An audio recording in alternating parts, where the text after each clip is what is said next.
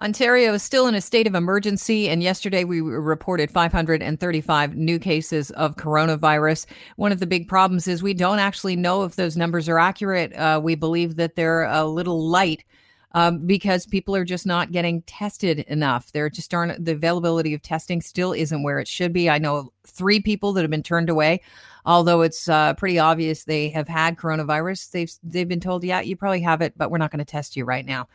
That has a lot of people scratching their heads. And one of the realities is, in order to get this pandemic under control, we need to know how widespread it is. Mark Matson is president of Swim, Drink, Fish, and Lake Ontario Waterkeeper. You've heard him on the show before, and he is now suggesting that we could use our wastewater system to give us the facts on where coronavirus is. Welcome to the show, Mark. Good to have you on. Thanks, Kelly. Good morning. So elaborate on this strategy of, following the water to find out how widespread coronavirus may be. Sure. It was about 6 weeks ago we wrote a blog on Lake Ontario Waterkeeper just about this idea that I'd researched that in China, the RNA, the radionucleic acid from the coronavirus, stays in the sewage for 7 to 14 days, and it can be dead or it can be alive, but you can pick it up in the sewage treatment plant. And so I really suggested that, since Ontario has over 423 sewage treatment plants, and the province runs 244 of them, and the municipalities run 179, and they're already sampling sewage for other things, that would be the best way to get a really big picture idea of COVID in our communities, and to set up surveillance monitoring at our sewage treatment plants. It didn't really go anywhere in Ontario. It's been 6 weeks, but now we're seeing that in Belgium, Netherlands, France, Australia, U.S., utilities are getting together. This new data is emerging, and it's very powerful. It gives you insight as a diagnostic tool into things that just sampling in the community doesn't. So in order to protect people and the economy going forward, I'm 100% sure that our province and our country will be doing sewage indexing for COVID and surveillance of COVID in our sewage treatment plants.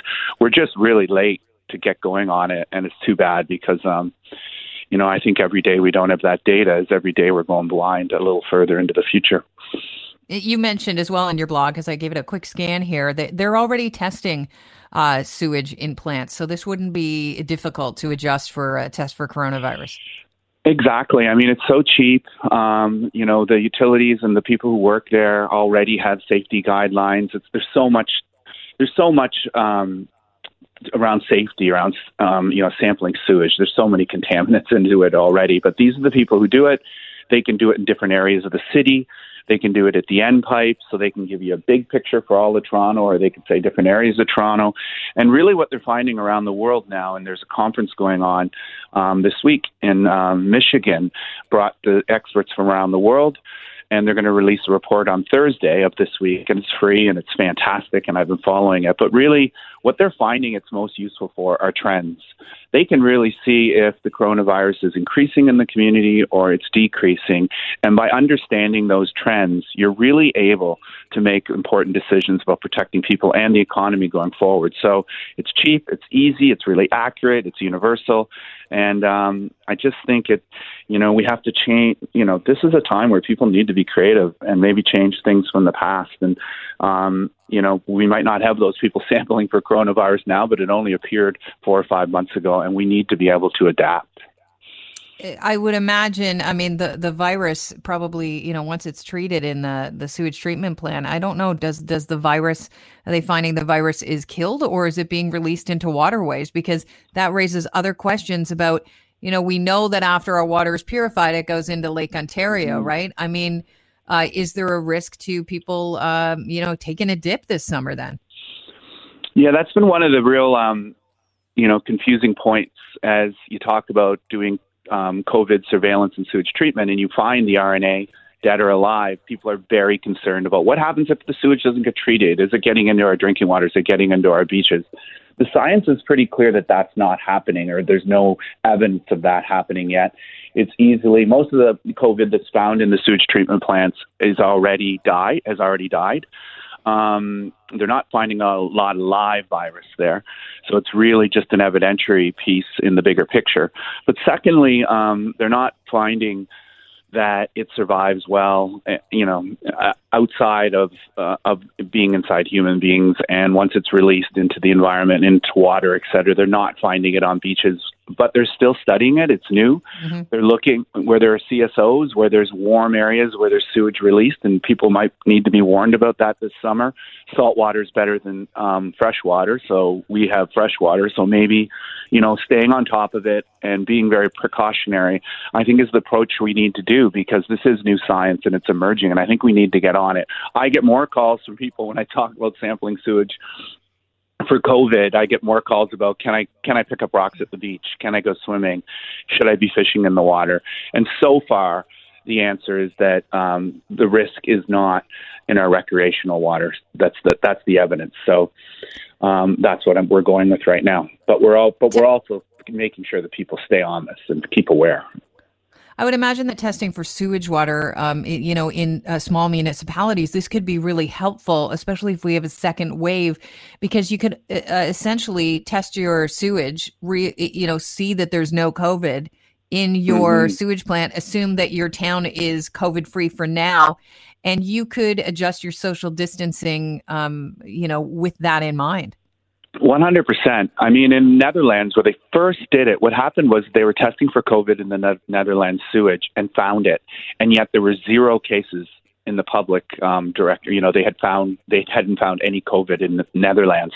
But of course, a week later, people started appearing at hospitals. So it was a really good indicator, and they were shocked to see that. But here in Ontario, just think about it. The province, we have 423 sewage treatment plants all across the province. The province runs 240 of them with the Ontario Clean Water Agency, and the other 179 are run by municipalities.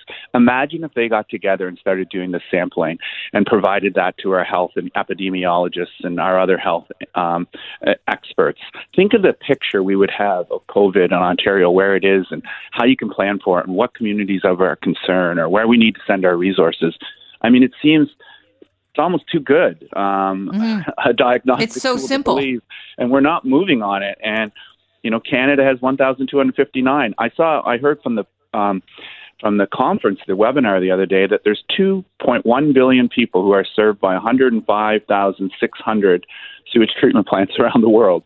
And that's what they're trying to get to on a global scale, is they could get sewage treatment plants to do this more regularly. We'd have so much of a better picture of what's going on. So I'm glad you called to talk about it, because, I'm about swimmable, drinkable, fishable water and recreational water, et cetera. But I feel during this time, we really do have insight into environmental surveillance, because we do so much sampling around recreational water. And I just thought, sitting here 6 weeks ago, I was like, I really think they should be sampling the sewage for this, because that's where they're going to get the best information and be able to give us the best idea of what's happening and where the trends are and what we need to do to protect people in our economy. Mark, I want to thank you for your time. It's always interesting talking to you. Thanks so much. Thank you, Kelly. Cheers. That's Mark Matson. He's president of Swim, Drink, Fish, and Lake Ontario Waterkeeper. And what a simple way to follow the concentration of coronavirus. Just check the sewage water. I mean, we all expel, so you could, based on the level of concentration, realize how possibly infected your area is or how well you're doing with social distancing rules. Incredible stuff.